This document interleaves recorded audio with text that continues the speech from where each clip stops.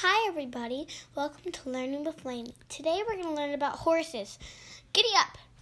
Learn about animals today!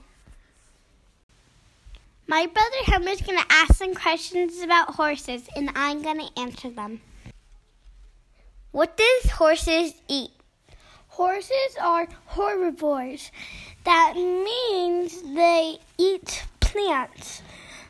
Their most common meal is grass. What do they drink? 5 to 10 gallons of water per day. Where do they live? Most horses live on farms. They are domesticated. Some horses live in the wild, and they are called feral horses. How long do they live? 25 to 30 years. They can live longer if you take care of their teeth. What do they do? Bulls can run just 2 hours after birth, so they can run away from predators. Horses are so strong they can pull heavy things. Wow. Are they smart? Horses are incredibly smart and can communicate with each other through sounds and facial expressions.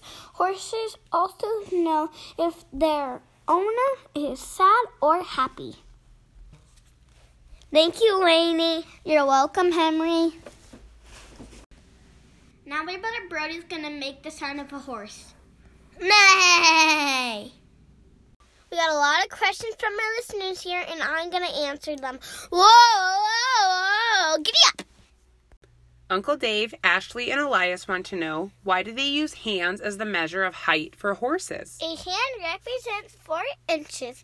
This way of measuring horses starting hundreds of years ago because it was easy. Many people still use the unit hands today. Kendall wants to know, what are the biggest and smallest types of horses?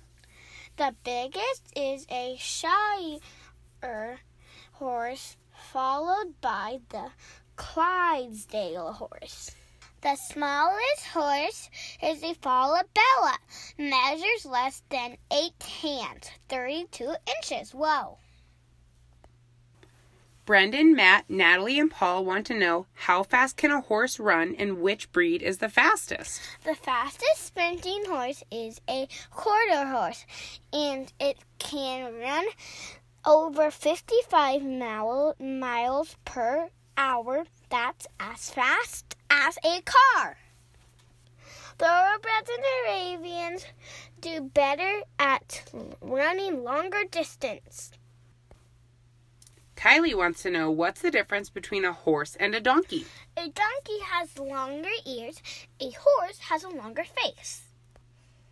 Donkeys have flatter backs, but most often they don't put saddles on them. Horses run away from danger, but donkeys are hard to startle. Grandpa wants to know, how did the American paint horse get its name? Well, Jim, the American paint horse has spots on them that looks like splashes of paint all over their body. Grandma wants to know, what are the horses that pull the Anheuser-Busch wagons? Clydesdales. They're so pretty. Thank you to our other listeners, Evan, Allie, Ellen, and Jima, for sending in questions. Thank you very much. Now it's time for the joke of the day. What do you call a horse next door? I don't know. What do you call a horse that lives next door? A neighbor. And now it's time for our expert. Please introduce yourself and tell us about your horses.